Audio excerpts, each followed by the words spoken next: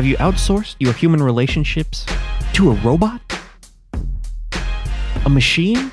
A soulless metal box? Well, my friends, we've got some solutions to bring you back to one-on-one communication. And I've got Hal Werner here with me, back again, the mailman on the Mr. Rogers Show, here to give us some fresh perspectives. Hal, welcome.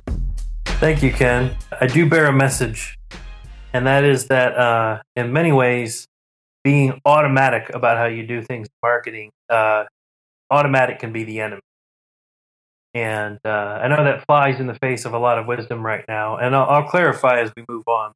But what I mean by being automatic is really just the idea that of kind of doing things without thinking, of always using a template, of always doing what you've done before, of not being intentional. Something that's not specifically designed for purpose is never going to be as good as something that is designed for purpose. And so that's where we get the risk of being automatic about things. So why is automatic bad? Basically, you've got a few options, right? You've got mass emails, you've got like MailChimp, Marketo, Campaign Monitor. There's a whole bunch of email blast software out there that can tap into your CRM system, and those are great.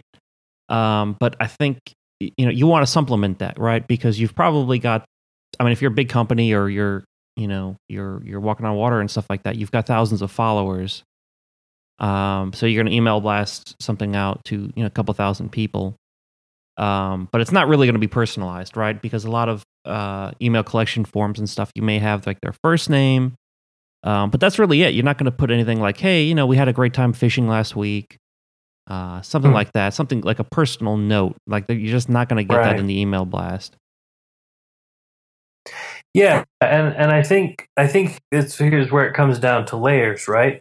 Because the truth is, most companies don't have the resources to send a personal, individualized note to each and every one of their potential customers or prospects or existing customers. There's just too many of them. That's where automation comes from in the first place. A lot of the time, you don't even have that information to be able to do it. But what you can do is do those things in a more personal way. So if you have a note that's going out about a new release of one of your products, then if you've been smart, you've got a list that delineates who the customers of only those products are. And so you can email just those people. Mm-hmm. And once you have a more specific list, you can be more personal with the message. You could even segment it more, once again, if you have the proper information, to where if you've had people that have had the product for a very long time, you give them one message, and you give a different message to people who've only recently purchased the product and maybe less certain about how the upgrade's going to work or that sort of thing. Right, and that's the key word there, the segmentation. And actually, you'll find that in a lot of the email programs where they actually call it segmentation. Yeah, right. And that's once you're actually within the campaign too, right? Because there's a whole nother layer of being automatic and how you address it. And if you could imagine, you've got an email nurture track, right? You feed leads into your nurture track, and that's supposed to help develop them over the time into customers. It's a great idea, awesome. But what if you've got a whole bunch of different campaigns running, and you're just feeding them all into that same nurture track? Is the campaign they come off of make any sense to go into the beginning point of that nurture track? Because that's automatic thinking. Hey, we've got this thing. Yep. We can automatically just put everybody in it. Well, wait a minute. Maybe let's not be automatic. Maybe let's think for a minute that our nurture track is very general and that our campaign was incredibly specific. Maybe it was cartoon themed, or maybe it was like survival in the woods themed. And maybe you need something to bridge them into the nurture track. Or maybe that campaign needs its own nurture track entirely. Sometimes that's a question of resources, but you can, if you don't stop and think about those things, if you don't stop being automatic in that way, then what you can end up doing is creating a really disjointed experience that demonstrates to a customer you're not thinking about them, you're not you're not really trying to talk to them specifically, and they can really realize how automated it is. Mm-hmm. As soon as they feel like they're not special, then you've lost them in some ways. Yeah, and that's, I mean, it's hard to do. I mean, let's face it. I mean, if you've got a lot of campaigns running in your big company, I mean, it takes a lot of effort and development to think that through. A lot of marketing people. It's not easy. But what we could do is sort of supplement our marketing automation with real communications. And what in the sales world, what they'll say is, they have a whale hunter, and you don't send an automated email to a whale. Sure, I mean, you can, but that doesn't make them feel special at all. And if there's if there's millions of bucks on the line, sure enough, you're flying to their office, you're on the phone, and you're sending personal emails. Yeah, that's another great example of not being automatic, because you could say, hey, each and every single person who comes in to our lead generation campaign gets put in this nurture track. Well, maybe you want to not be automatic. Maybe you want to stop and think about segmenting out. If someone's has a business of a certain size or greater, they don't go to that. They go directly to a salesperson, and you go chase them one-on-one. Yeah, or you add them to just like a certain segment where maybe it's the app updates, right? Because let's say I'm using an app, and if I am a whale, I may want those updates. I may want to know what's going on with the. I may want to know what's going on, with the app, and I don't care that it's automated, because I kind of get that. Yeah, they kind of have to automate that stuff. Well, right. I think we're kind of jumping between two examples, right? If you're getting an app update for something you already have, yeah, you're going to expect a certain amount of automated notices if it's being, if the app's being updated or if the terms and conditions change. There's certain things that people actually expect to be kind of automated. Right. But there's other things. If you were trying to get that, that whale potential customer who's not a customer yet to buy, $2 million worth of computer equipment for for their business, then that's a very different story. That's definitely something you're going to want to try to probably put in one-on-one contact. Mm-hmm. Yeah, and you can flag it in a lot of CRM systems. You can, mark somebody as a lead, and then you can send them. If you have a big sales force, you can send them to your top salesperson, and say, hey, this is a whale. Be careful. Don't send your stooge sales force after this guy, because you're gonna ruin the relationship. Sure. And so but between segmenting, I think the answer to kind of not being automatic, stop and think about what you're doing before you're doing it. Use segmentation as much as you're able to be more personalized, but still be able to use some automation. And then there's handoff points where you stop being automated and start being personal. You can schedule automated messages to go out on social media. And as long as you're not being ornery, that can be fine. Mm-hmm. But if you have some really highly engaged followers that could turn into key influencers, then those are people you're going to want to start having more one-on-one interaction with. Right. Maybe they don't have to check your feed to know that a product release is coming up, because you're personally messaging them ahead of the time to let them know, because you know that they can amplify your message for you.